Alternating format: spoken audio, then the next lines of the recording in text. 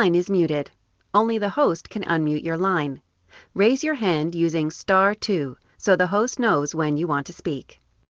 This is an interesting topic tonight.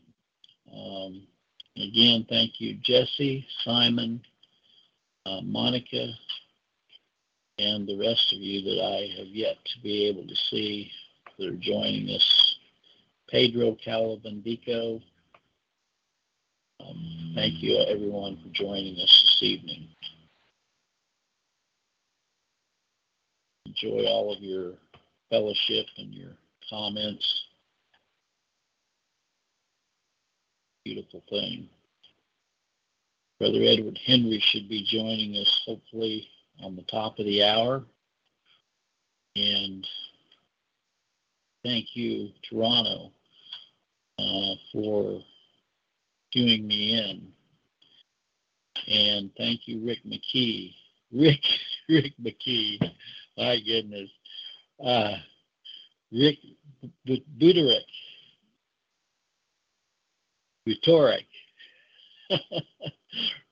Good evening, Rick. And I've just unmuted you, Rick, so you're with us as well. Let's see. Got a good group with us tonight.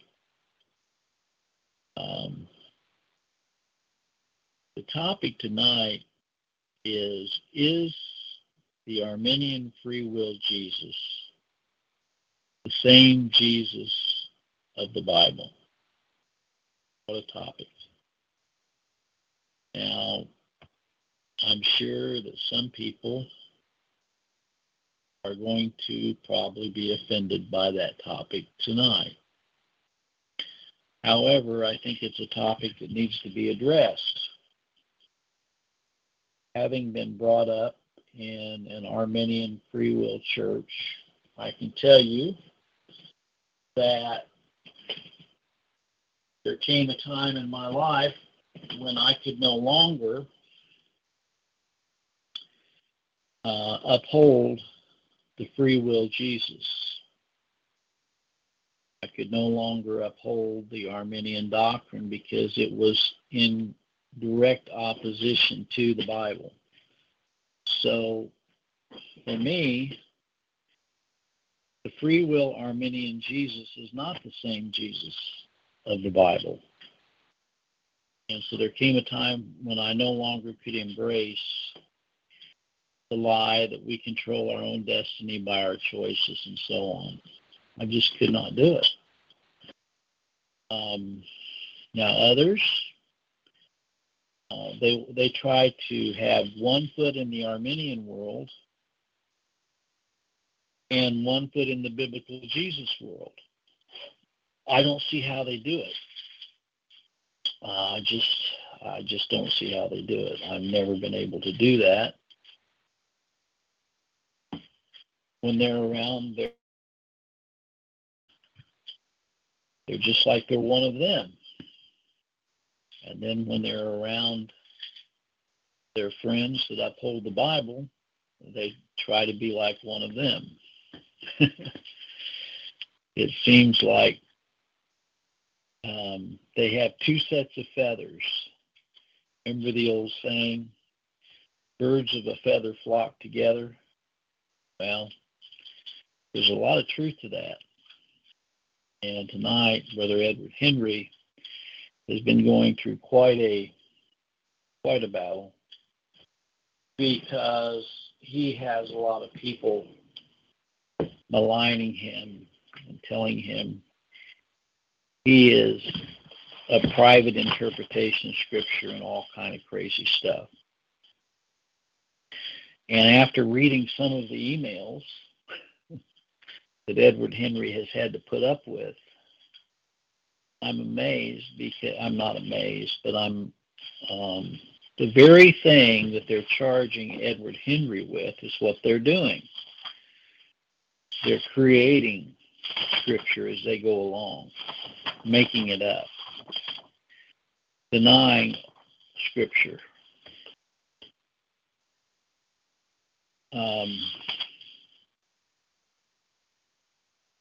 There's no way that a man can accept those things written in the Holy Bible. God is first opening his heart to the spiritual truths of the Bible. There's just no way. If one accepts that Jesus Christ is the Lord God, creator of the universe, arranged from heaven, he should submit completely to the authority of the Scripture. And so, God must change one's heart. It's called being born again. And salvation is not by the will of man, which were born not of blood, nor the will of the flesh, nor the will of man, but of God, John 1:13. God must draw you, John 6:44. Unless God draws a man, he will have no desire to be a Christian, absolutely no desire at all to be a Christian. Now, I don't know if you all have experienced this. I certainly have. When I started upholding the Word of God and interpreting the Word of God with Scripture, keeping everything in its proper context, I found out that a lot of my so-called fair-weathered friends took a hike. Now, that's either Brother Mark or Brother Ed? I can never remember. Your area codes are both similar. Who's that just joined us? Hi, Brother Mark. Glad to have you aboard tonight. God bless. And yeah, God bless you as well. I'm looking for Brother Edward to join us at any point. We also have Brother Rick with us tonight. Wonderful. Rick, feel free to jump in anytime you want to. Your mic has been unmuted. As well as the fact we have... Hello, Mark. Hi, Rick. Glad to have you with us tonight. And we're glad to have Simon, Jesse, Monica, and a number of other people. Pedro Calvandico, Jesse Melangera, Rosalind too, Kyle Shoup. We're thankful for all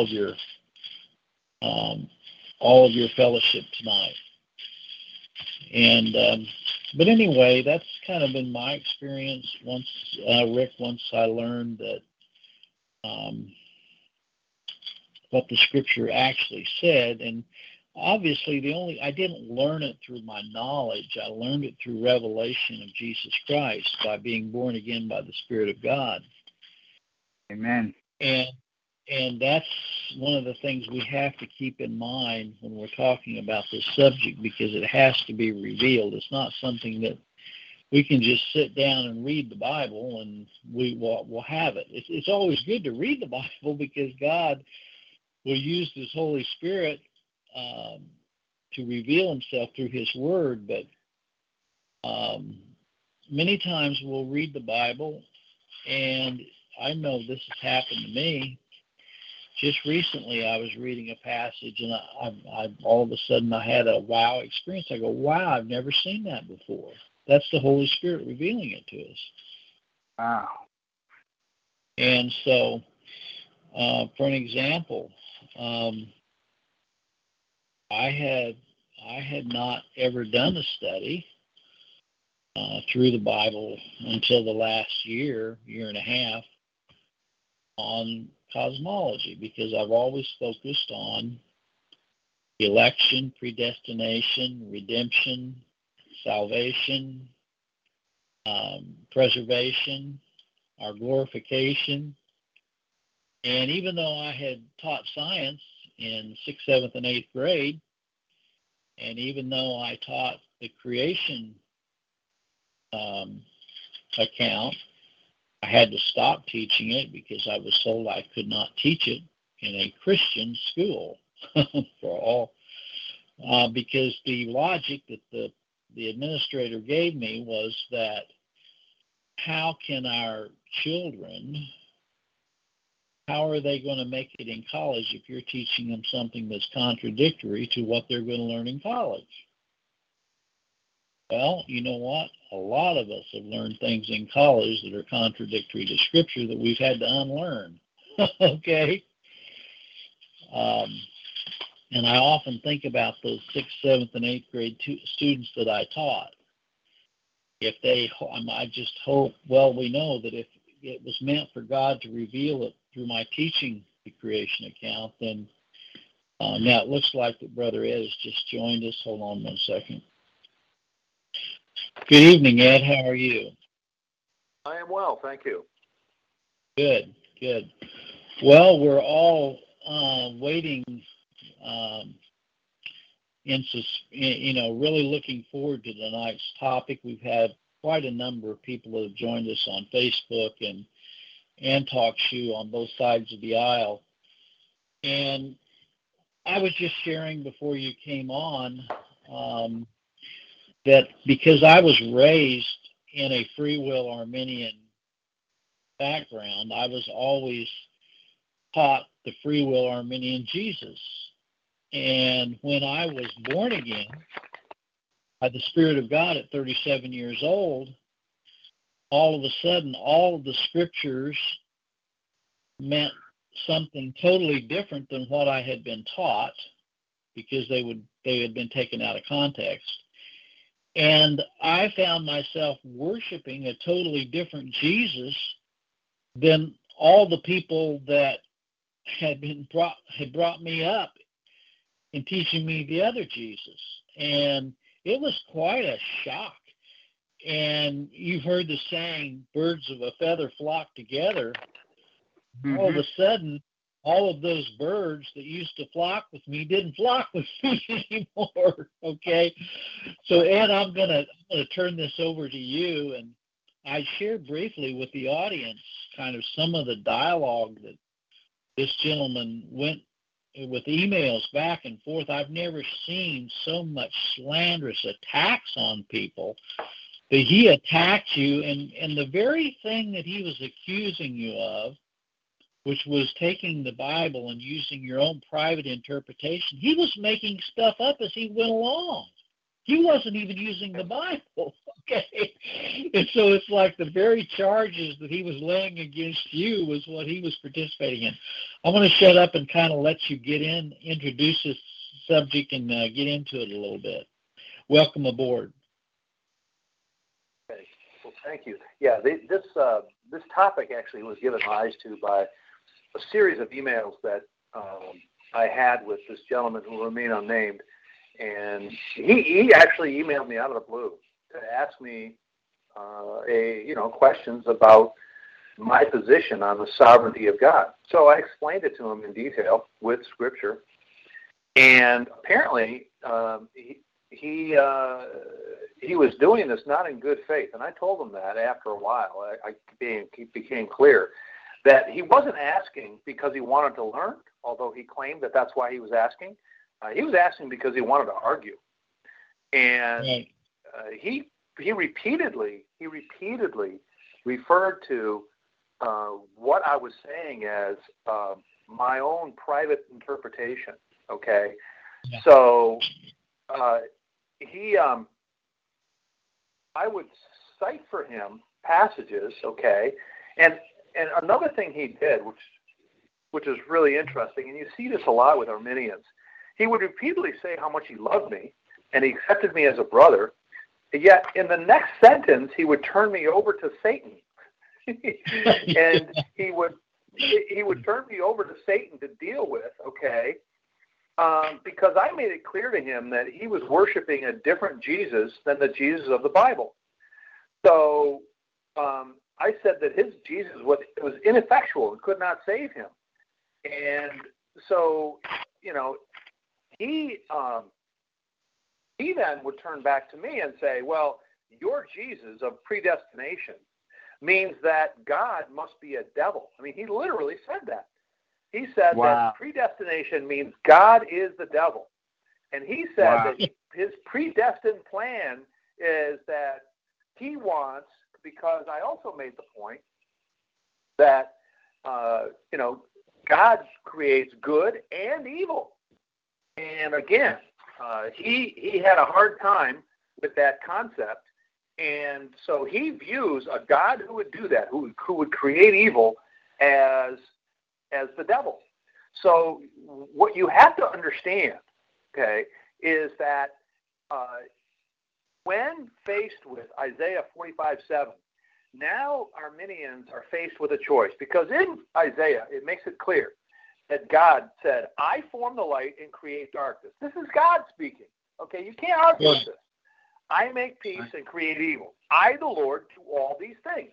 Okay, now he has a hard time with that, and he says, well, that's your private interpretation. No, that's a quote from the Bible.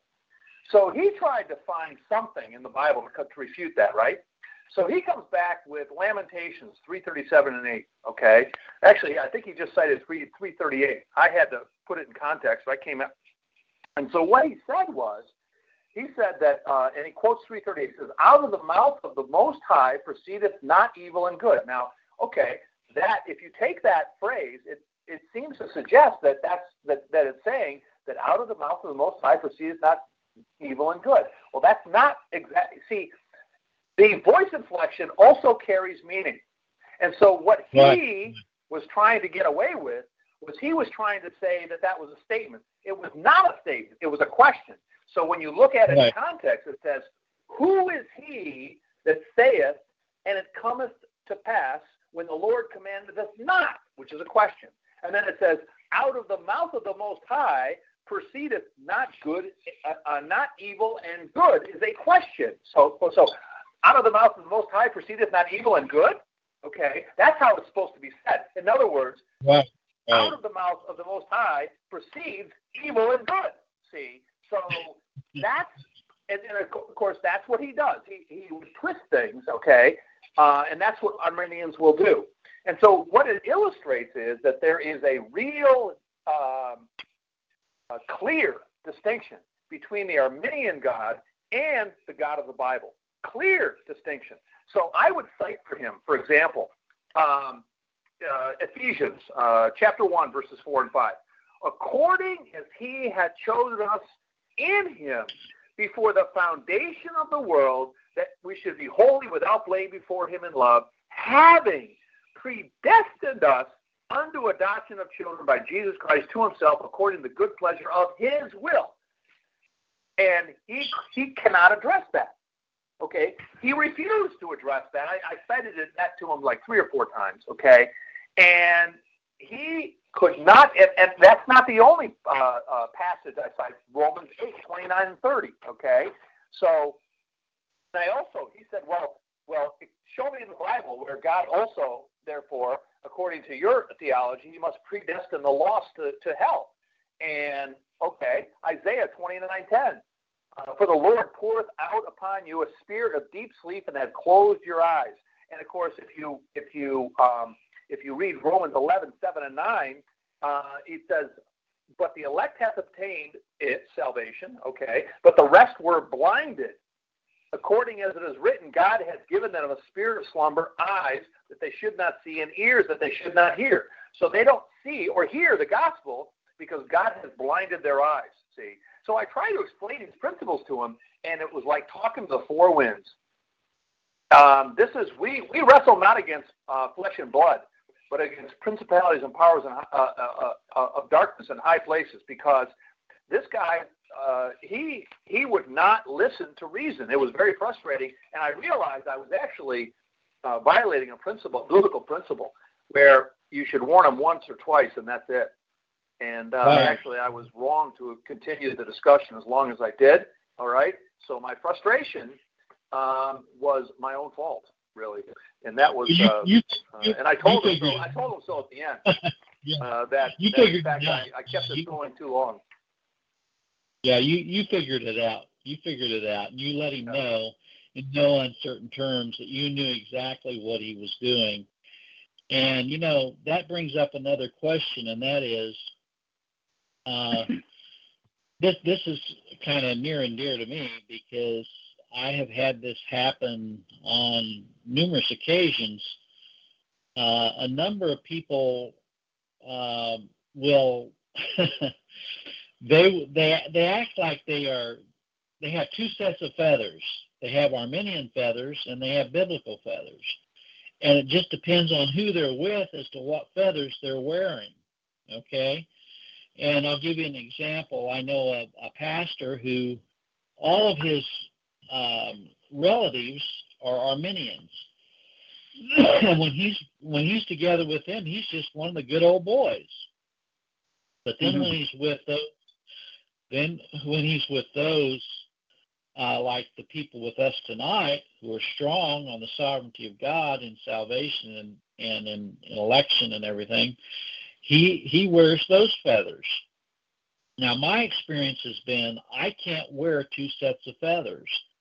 I can't have one foot in the Arminian world and one foot in the biblical world because it's duplicitous.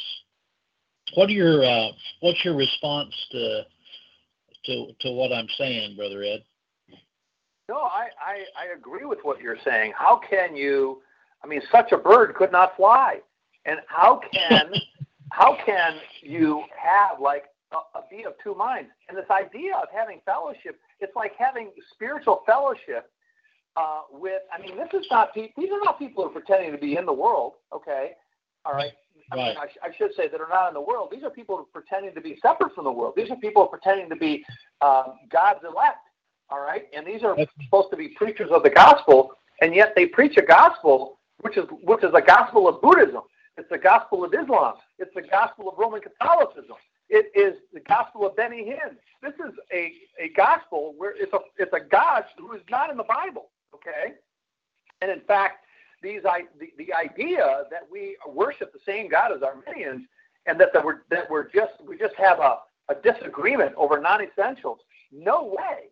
This is the core of the gospel. Okay, and in fact, Dr. Robert Olson wrote a book. All right. And he was asked. He actually wrote a book, but he gave a rendition about what he would do. Hold on here. Wait.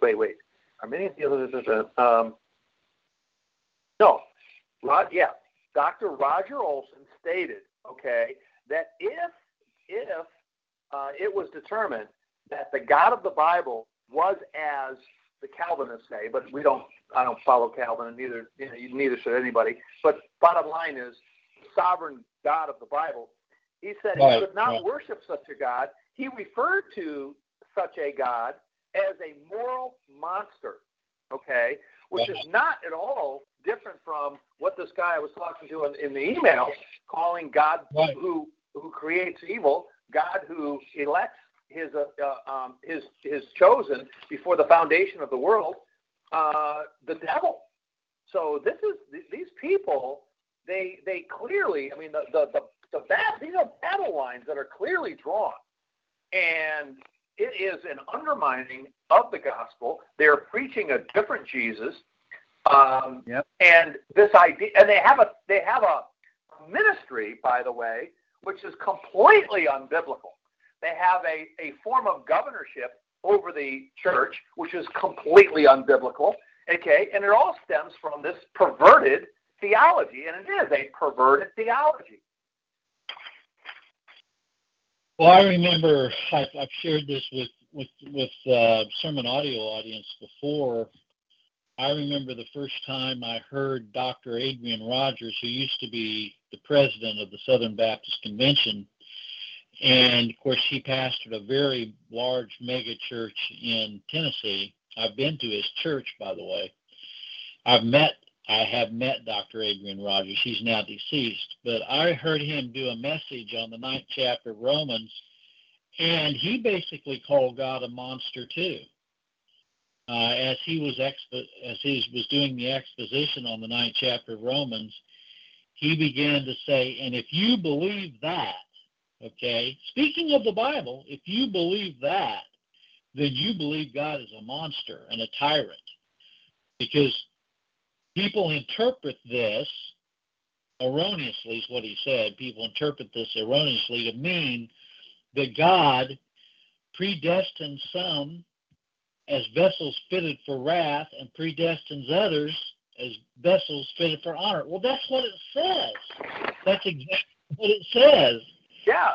Yeah, it doesn't take so, it. See, they think you're interpreting it to mean that. No, that's what it says. I mean, that's right. what the words say. Yeah, you're exactly right. Correct. Yeah, but they call it a private interpretation. That's your private interpretation. And, the words mean that. In fact, I actually pinned down this guy in an email and asked him point by point with regard to John chapter 1, verses 12 and 13. I asked him point by point, okay, is it a fact that those who are elect are born not of the will of the flesh? And then I said, and not of the will of man.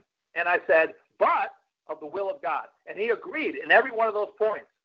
but then he disagreed with the conclusion from that man does not have a free will to elect, to choose to believe in God. So even though salvation is not of the will of the flesh, nor of the will of man, he says it is still by man's free will. That man has a free will to choose to believe or not in Christ, even though he agreed that because it says that it's not of the will of man, salvation, that, so, I mean, he's double-minded. And so when you pin them down, they'll agree with what the Scripture says. But then they'll say, but that man still has a free will. No, it says here, not by the will of man. So if it's not by the will of man, whether it be free or otherwise, it's not by the will of man. It's by the will of God. So, yeah. Right. Well, another thing they will do, and I've had a number of people do this to me, one of the biggest things that Arminians hate is they hate the doctrine of original sin, okay? And so if you take them to the 5th chapter of Romans, where it talks about in Adam they all died, and in Christ we were made alive, they just get all bent out of shape out of that. And I had a fellow tell me, a pastor tell me, or a minister tell me, you're never going to make me responsible for Adam's sin. I said, I'm not making you anything. That's what the Bible says. So I took him to the 5th chapter of Romans and showed him that. And he said, you know what you're doing? He said, they taught us this in Bible college. You're proof texting. That's one of their favorite things. So you're proof texting. I said, yes, I'm proving my points out of the text of the Bible. That's exactly what I'm doing. Well, see, that's just another phrase they'll use. They'll use all these phrases like private interpretation, proof texting, denying common grace, denying the general call, denying the well-meant offer of the gospel. All of those phrases are seminary phrases to get you around talking and explaining properly and interpreting properly the Bible. That's what it is. Yeah. How about this one? Double predestination. And they use it as a pejorative. They use it as a pejorative to mean that you can't have that. That's a heresy. And I heard that one time. I'm thinking, wait a minute, isn't that exactly what God did? I mean, I'm thinking, so they think that, okay, if God predestined, that means he predestined everything, which means that not only is it double, it's triple and quadruple predestination. I don't, the idea that you can only have predestination, but not double predestination, Well, see, when R.C. Sproul first started, he was a double predestinarian. In other words, he was supralapsarian.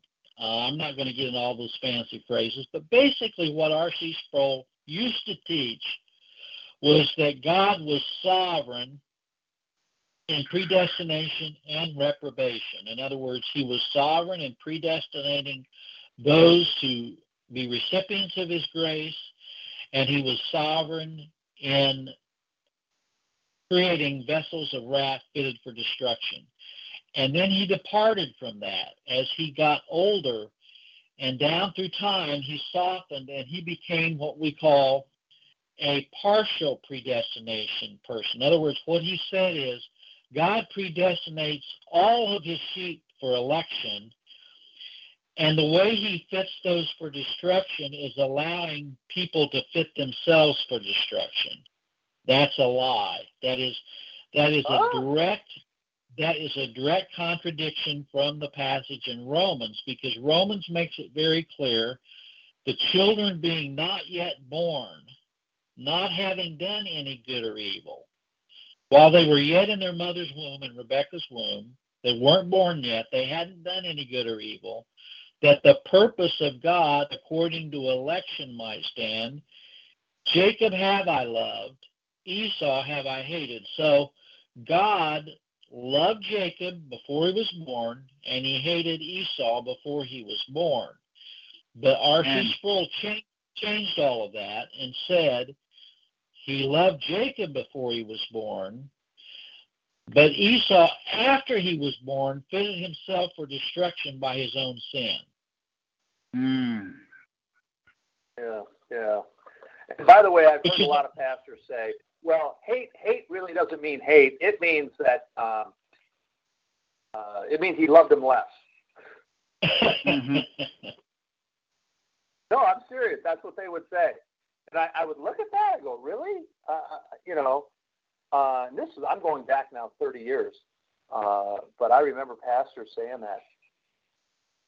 Well, that's one of the reasons, and you've got the book, but one of the reasons that prompted me to write the book, that God does not love everyone, but he does love his elect from everlasting to everlasting, is because that is the genre that I've been living with the last 64 years, that God loves everyone, and if anyone is not a recipient of his grace, it's because people have rejected his grace, because he wants them to be saved. He does not desire the death of the wicked. And then they take, we know the passage out of Peter 3:9, they take that out of context, leave out a word, usward, and just like Franklin Graham does, they make that universal. God is not willing that any should perish, but all should come to repentance. Well, here's the thing. Most people have not read the Old Testament. They just haven't.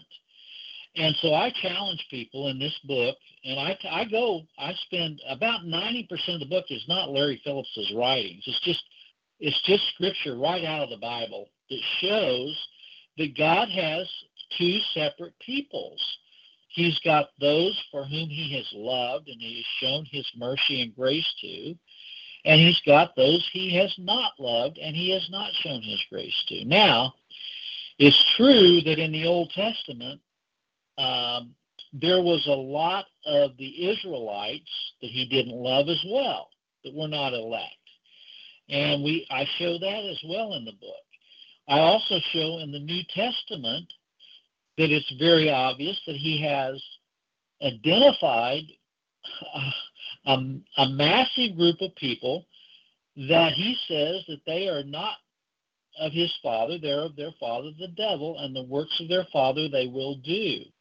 Once people understand, now I know it goes against the flesh, I know it's not palatable, but once people understand that God does not love every single person without exception. Now, if there's one exception, that blows the whole argument that he loves everyone. There's one exception. We've already mentioned Esau. We know in the Old Testament he did not love a whole group of pagan people, the Amorites, the Hittites, the Perizzites, and he told the Israelites to go out and slay them utterly, including women and children. Now, if that's God showing and demonstrating his love, it's a strange way for him to do that. The other thing is, we know that we have the example in the New Testament of Judas, that the scriptures might be fulfilled, Christ said it would have been better that he not even be born, because he recognized him as what he was, which was a vessel of wrath fitted for destruction. Okay, so that's where the pedal meets the metal. People cannot accept the fact that God doesn't love everyone, Ed. That's the problem. They cannot accept it. Now, the only way they will accept it is if it's revealed to them by the Holy Spirit, if they're born again by the Spirit of God. And I used to know an old German lady, and she would say, and she was a little crude, but anytime someone started talking about, oh, God loves everybody, she goes, Jacob, have I loved you, so have I hated. And that was her. And she would say, they would say, what did you say? She said, you heard what I said. You just didn't want to hear it. She said, you know what it says. She goes, you know that God doesn't love everybody. You know God has vessels of wrath fitted for destruction. You just won't buy it because you're not born again. She goes, you're of your father, the devil. Now, I used to shake my head with her. I thought, wow, she's right. But she was real crude. But, she told the truth. The problem is, if people reject the word of God, it's what Ed was saying. They are not embracing the Jesus of the Bible. They're embracing a false doctrine and a false Jesus. I'm going to just share something on a personal note.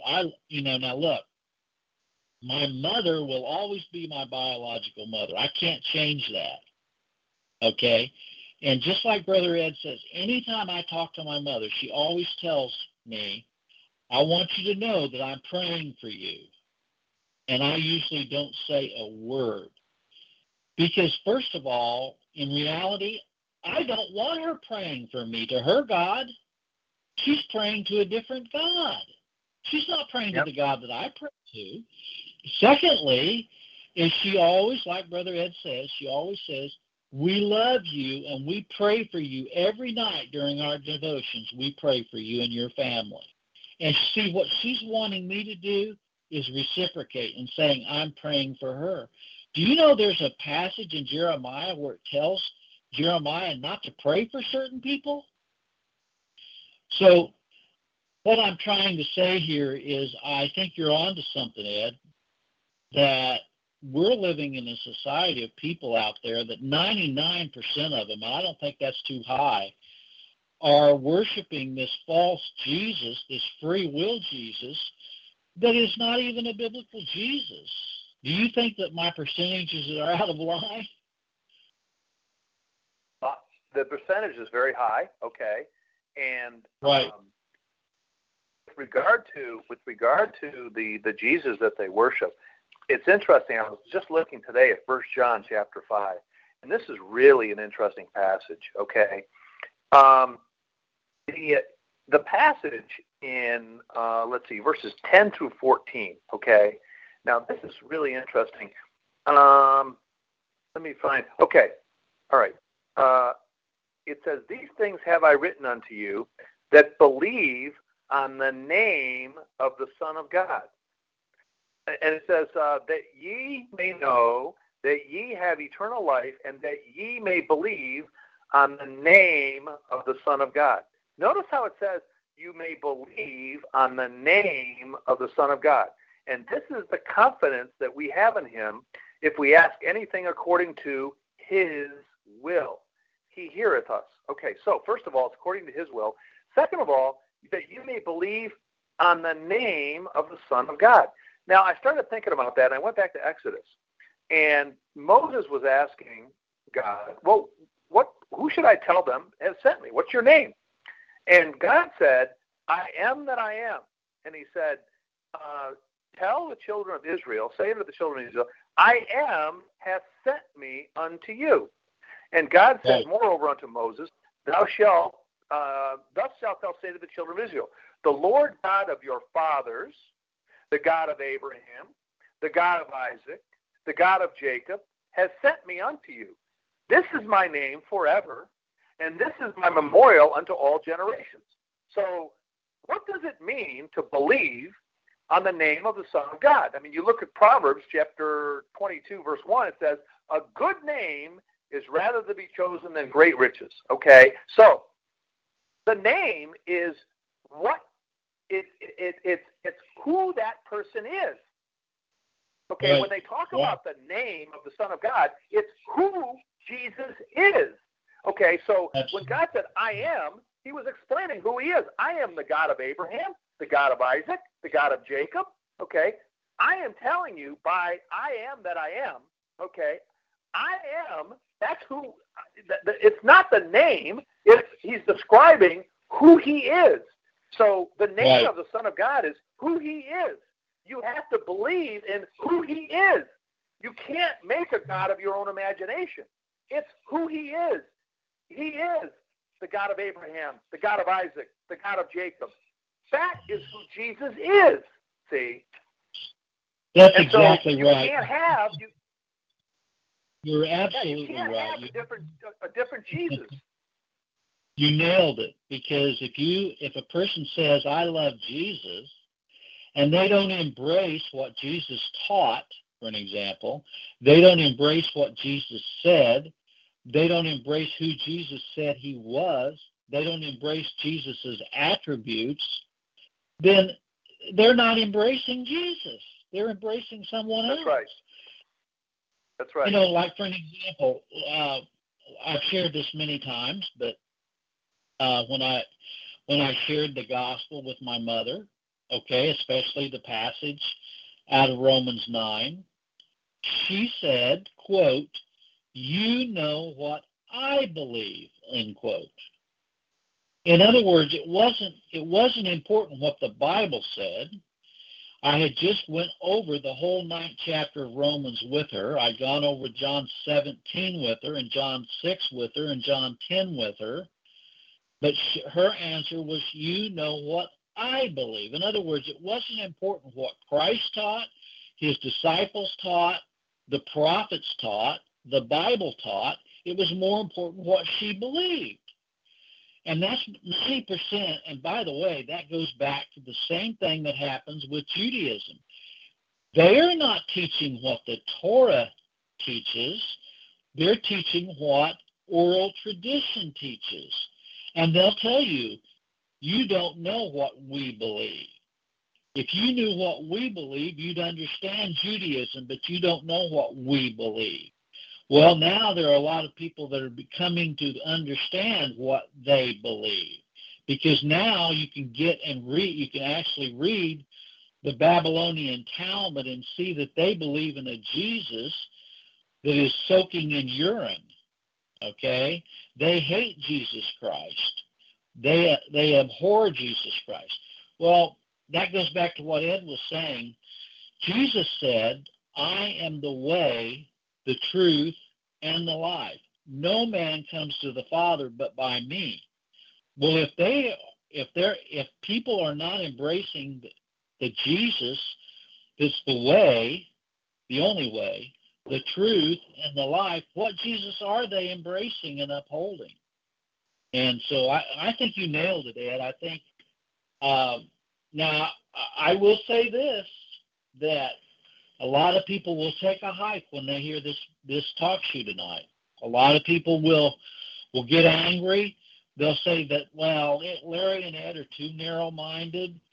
I had a guy tell me one time, he goes, your problem is, he goes, you're too heavenly minded, you're no earthly good. That's what he said. You're too narrow-minded, you know. Well, narrow-minded in the Bible, in the world's terms, means that you're not willing to compromise. You're not willing to go along with what the system is saying, whether it's cosmology or whether it's whatever. But this subject that you're on to tonight, to me, is at the crux of the matter, because I just did a message over the weekend to flat earthers. You know, I listen to a lot of flat earthers, and they say a lot of good things about the Bible regarding cosmology, but they totally deny election and predestination and want to uphold the humanistic doctrine of free will. They need to be consistent if they're going to uphold the doctrine of biblical cosmology, uphold the biblical doctrine of soteriology. Okay. Yeah. Anyway, go ahead, Brother Ed. Yeah. The problem with most who have discovered the truth of the flat Earth is that Right. they're coming from a perspective, an Arminian perspective, and so and I think we have to look at it in these terms.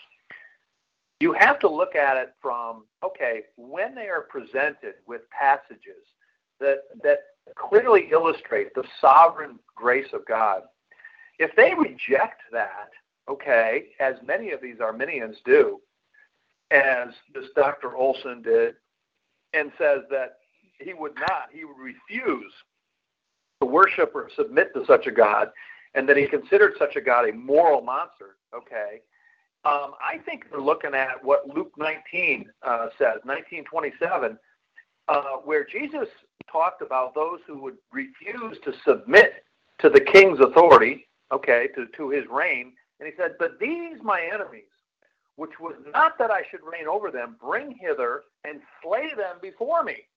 Okay, so if they're presented with a sovereign God who rules from heaven, makes both good and evil, predestines his elect, and they refuse to accept that as the God that they will worship, then they have rejected God. So they've exercised their free will, okay, to basically conjure a genie type God who will give them what they want, and they get to stay in control. They get their wishes granted by their genie Jesus, okay? And that's what the Arminians have. They have like a genie Jesus. And they like to quote John 3:16 by saying that God so loved the world that he gave his only begotten Son, that whoever shall believe in him shall not perish but have everlasting life. Well, that is accurate, okay? But what the key thing that they don't understand is the context. It says, for God so loved the world. Okay, and by the way, this is their favorite passage, okay? Their favorite passage. But you have to read it in Nicodemus, who approached Jesus at night, and he was a man of the Pharisees and a ruler of the Jews, okay, a master of Israel. And what Jesus was pointing out to Nicodemus was that God so loved the world, not just the Jews, but both the Jews and the Gentiles, and that he's going to die for Jews and Gentiles, not just the Jews, that the Messiah, the Christ, has come to redeem the world, okay? That means all kinds of people, not just Jews. So it doesn't mean he loves everyone head for head. It means he loves all kinds of people, Jew and Gentile. So that's what that means. And so they take it out of context. They don't understand the scripture and the fact that for thousands of years prior to that, God's plan was illustrated through Israel, okay? And the gospel always was that plan always was that he was to save the world, both Jew and Gentile, from the beginning. That's right. Right.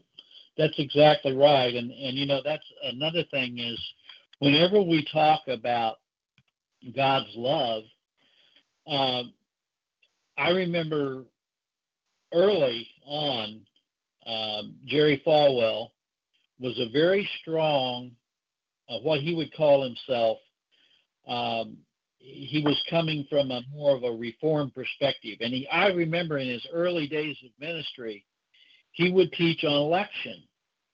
And he would even have messages on particular redemption.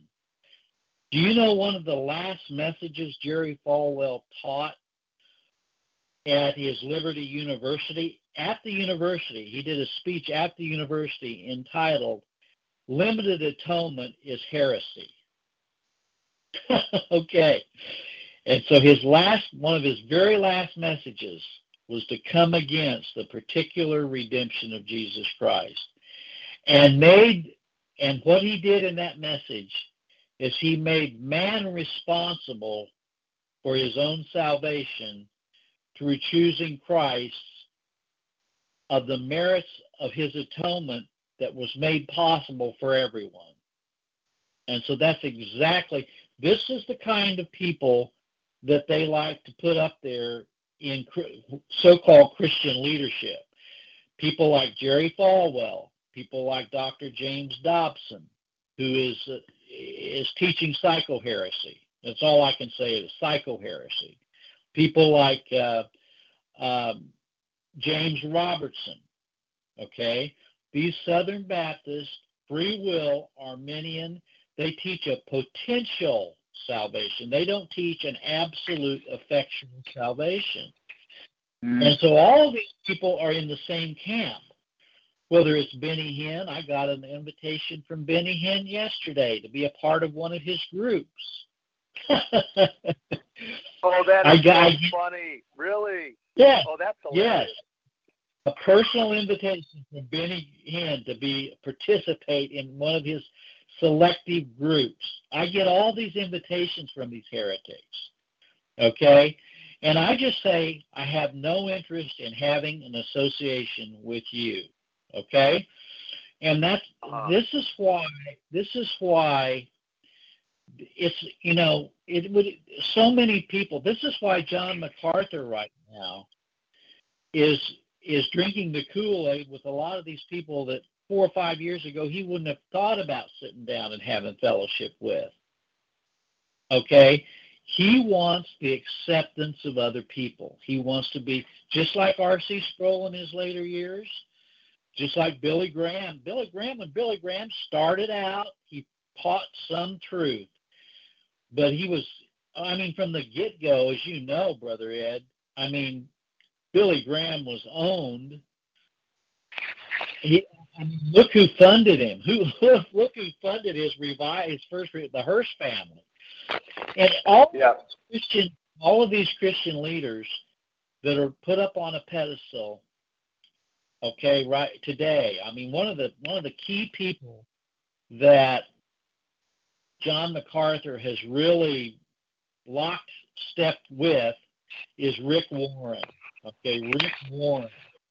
All you have to do is do a study about Rick Warren. His purpose-driven life is a book that promotes the free will of man. That's what that book is about, the free will of man.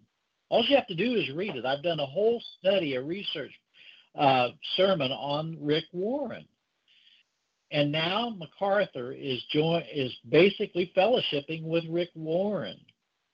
Now Piper, that's another one. Why I'm calling these people out is because these people are wolves in sheep's clothing. They're teaching another Jesus, not the Jesus of the Bible. I'm not saying John MacArthur doesn't teach some things that are biblical, but when you align yourself and associate with people that are antithetical, anti-biblical, like Rick Warren, it's back to what we were saying about the feathers. Birds of a feather flock together. Your thoughts, Brother Ed? Well, as far as John MacArthur goes, I have great suspicions about him. And again, what we have with John MacArthur is what we have with many of these effective speakers.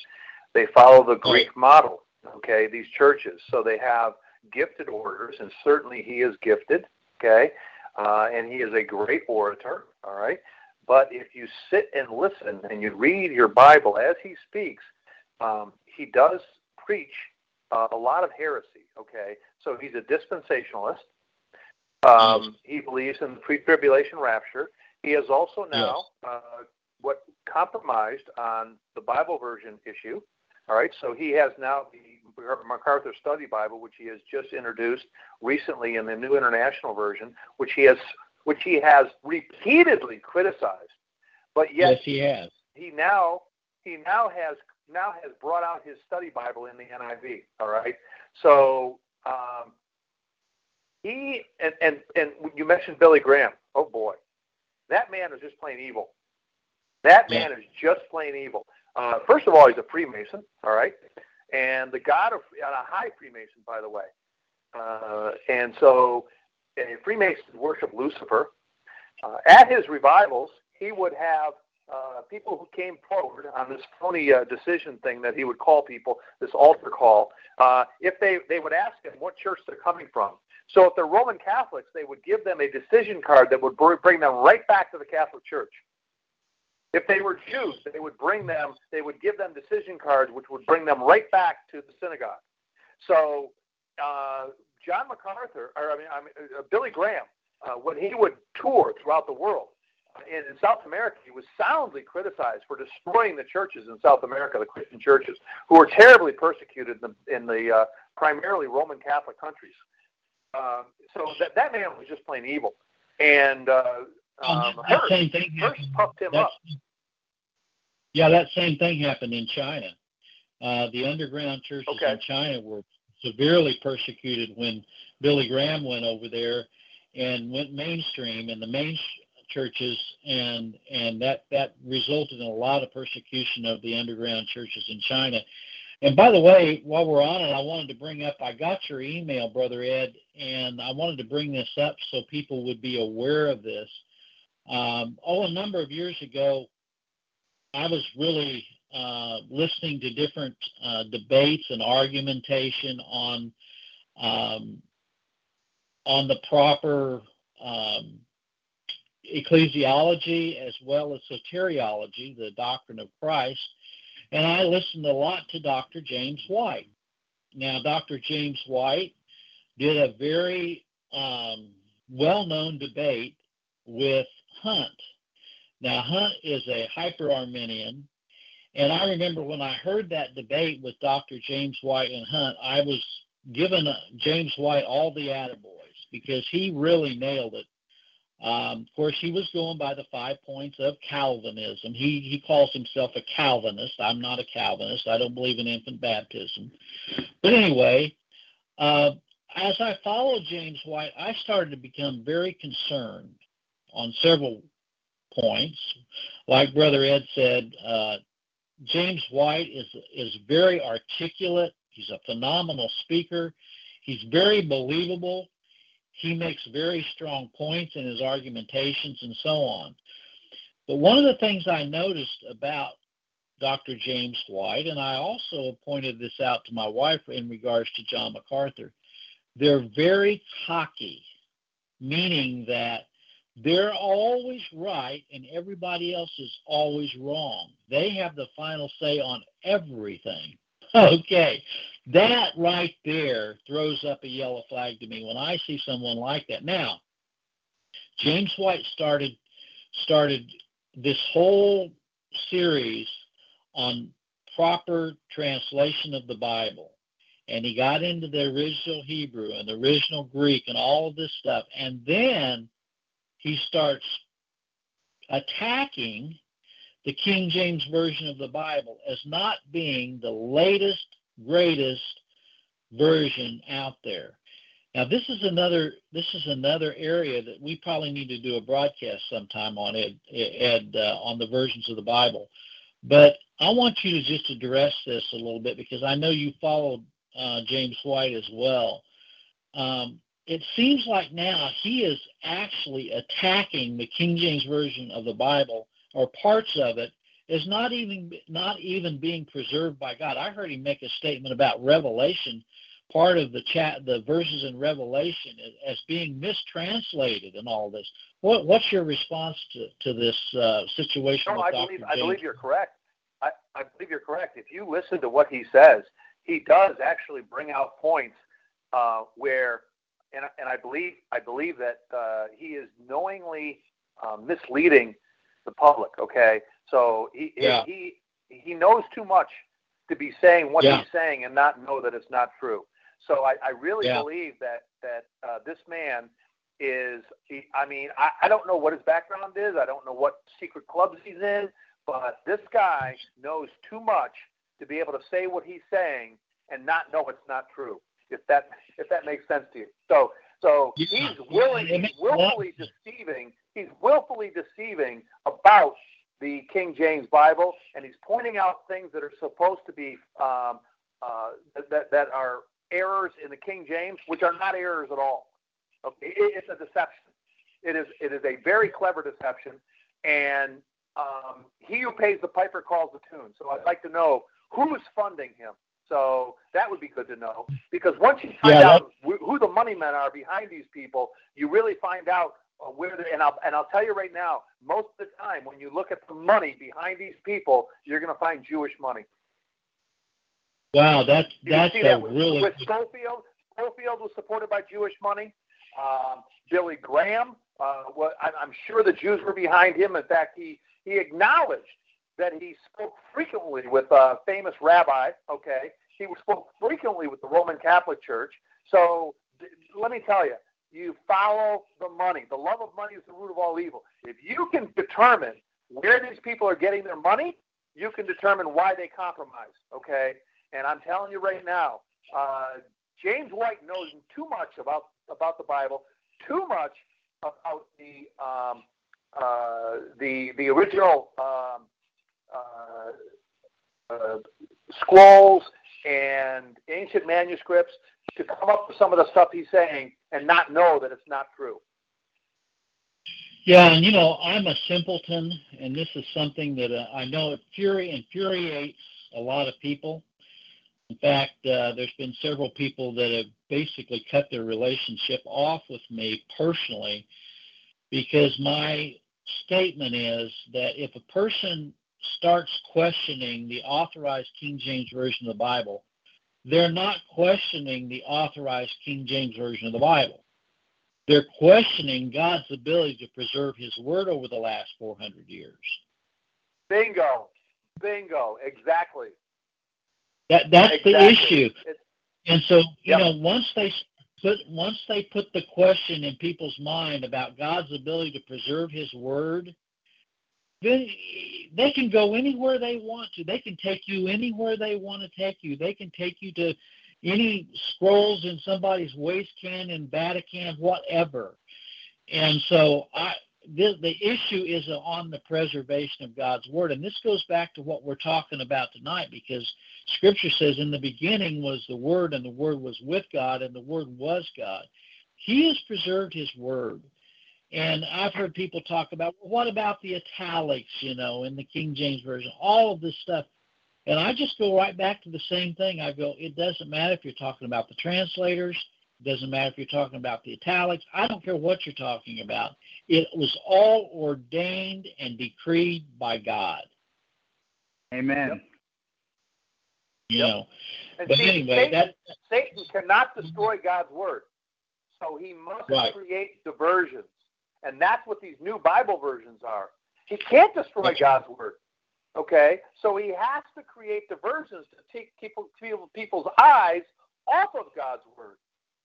Okay? Counterfeit. And so all of these other Bibles are inspired by Satan himself. Right. Yep. Right.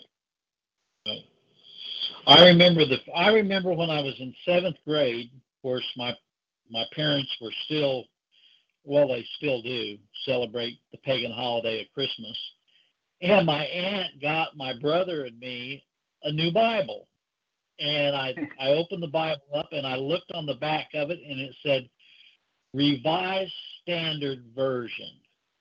And, even as a 7th grader, I knew something is not right about this Bible. It's just something is not right. It drew questions in my mind. Why the very title, Revised Standard Version, revised. That's why I've had such problems with subscribing to creeds, confessions, and synods and sessions. Do you know how many times the Westminster Confession has been changed?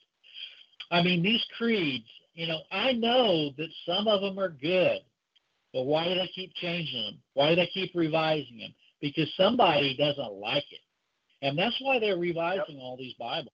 That's why they're changing all the translations. And they always like to go to the favorite little tactic. You got to know the original Hebrew and Greek. No, you do not. That's right. We That's have right. authorized King James Version of the Bible.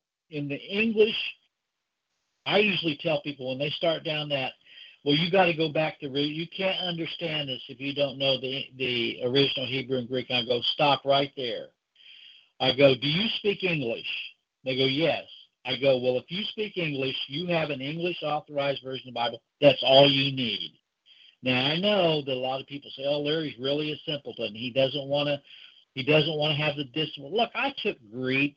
I took New Testament Greek, and I took enough to realize that I had all I needed in the authorized King James Version of the Bible. And I think it's just another power play, a way of mind controlling people, saying, I'm up here, you're down here. You've got to listen to me, the Pope of Hebrew and Greek. Well, that's a good point, because if you study the King James and you study what the translators did, this is going to blow your mind. But there's actually passages which are improvements on the Hebrew and Greek, okay, particularly the in Greek. And so when people say, when they start off with their comment and they say, well, it's not double inspiration. The original signatures were inspired, and the translators were not inspired. Well, yes, they were. Yes, they were. Okay? And in fact, inspiration is what happens when you read the Bible through the guidance of the Holy Spirit. Inspiration is what you understand from reading Scripture. That's the inspiration God's referring to. All Scripture is given by inspiration of God. So to understand it, you must be inspired. If they weren't inspired, what were they doing? They were not heathen translators. Okay? So that's take God's hand out of it. Well, I'll tell you what, this hour has literally flown by. We're already at the end of the hour. But I'm really glad that we had this broadcast tonight, because we've covered a lot of ground. And the reality of it is, if you're worshiping a free will Arminian Jesus, you're not worshiping the Jesus of the Bible. And I know that's going to tick a lot of people off. I know a lot of people, it's going to set them in orbit. Notice I said in orbit. They're going to be just as upset about that as saying that the earth is stationary and doesn't move. I've come to the conclusion that the heliocentric cosmology and the Arminian theology is one and the same, spinning through space. Okay. Well, anyway, Brother Ed, do you have any final comments before we close out tonight? Yes, with regard to I just lost my train of thought. Oh no. That's all right. What is it you were just saying? What is it you were just saying about Arminianism? Because you were making a good point. I was going to build on that. Well, we were just talking about the fact that there's only one true Jesus. Okay? There's only one true Jesus. There's only one true theology. There's not, all paths don't lead to God. Only Jesus leads to God. He says he is the only mediator between God and man, the man Christ Jesus. I am that I am. And so I'm glad that you brought this up. And I know it was spurred on. And maybe the Holy Spirit might have sent this guy that sent this email to you just so that we would have this. Well, we know that all things are ordained by God. That happened. Okay? Yeah. Oh, I know what I was. Yeah. And here's the thing. Here's the thing that you have to understand. The Arminians do not want to break fellowship with what they call Calvinists. You'll notice that clearly. They will constantly say how much they love us. Okay? All right? Yeah. Why? Because if it is realized by the Arminians, which they want to gather, that in fact there is clearly a distinction between Arminianism and God's sovereign grace, then people will start looking at it and going, wait a minute, you mean there is a schism here? There's one or the other? it is important. See, so they always. That's why this guy. He said, he wanted to have fellowship with me. Okay, he wanted to accept me as a brother. He said, I love you. Okay, he said all of these things. They don't want to break fellowship. Okay, with those who believe in the God of the Bible as sovereign, because then to do that would suggest that this is important. That this is important. That's right. You nailed it. That's exactly right. Yeah. They want, and they can't stand the fact, okay, that there are those out there that are proclaiming something totally in contradistinction to what they're proclaiming, and we're proclaiming, we're preaching and teaching the gospel, and they're proclaiming they're teaching and preaching the gospel. Then they can't be the same thing. No, so you're right. But they won't. They'll say, "Oh, we're a brother in Christ, and we can agree to disagree." No, we can disagree. How about that one? Right, there you go. That's good. Well, that's a good way to end it. So we disagree with all the Arminian free will teachers out there, and we don't consider ourselves to be in fellowship with them. Okay, and so that now, if they are our enemies, we're commanded to love our enemies. Okay, we're not saying we don't love them. We're just saying we don't agree with them, and we're not in fellowship with them. So thank you, Brother Ed, for covering that tonight.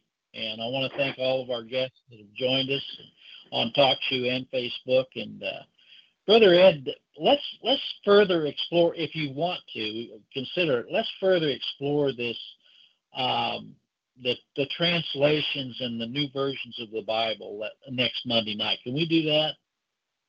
Yeah, we can do that.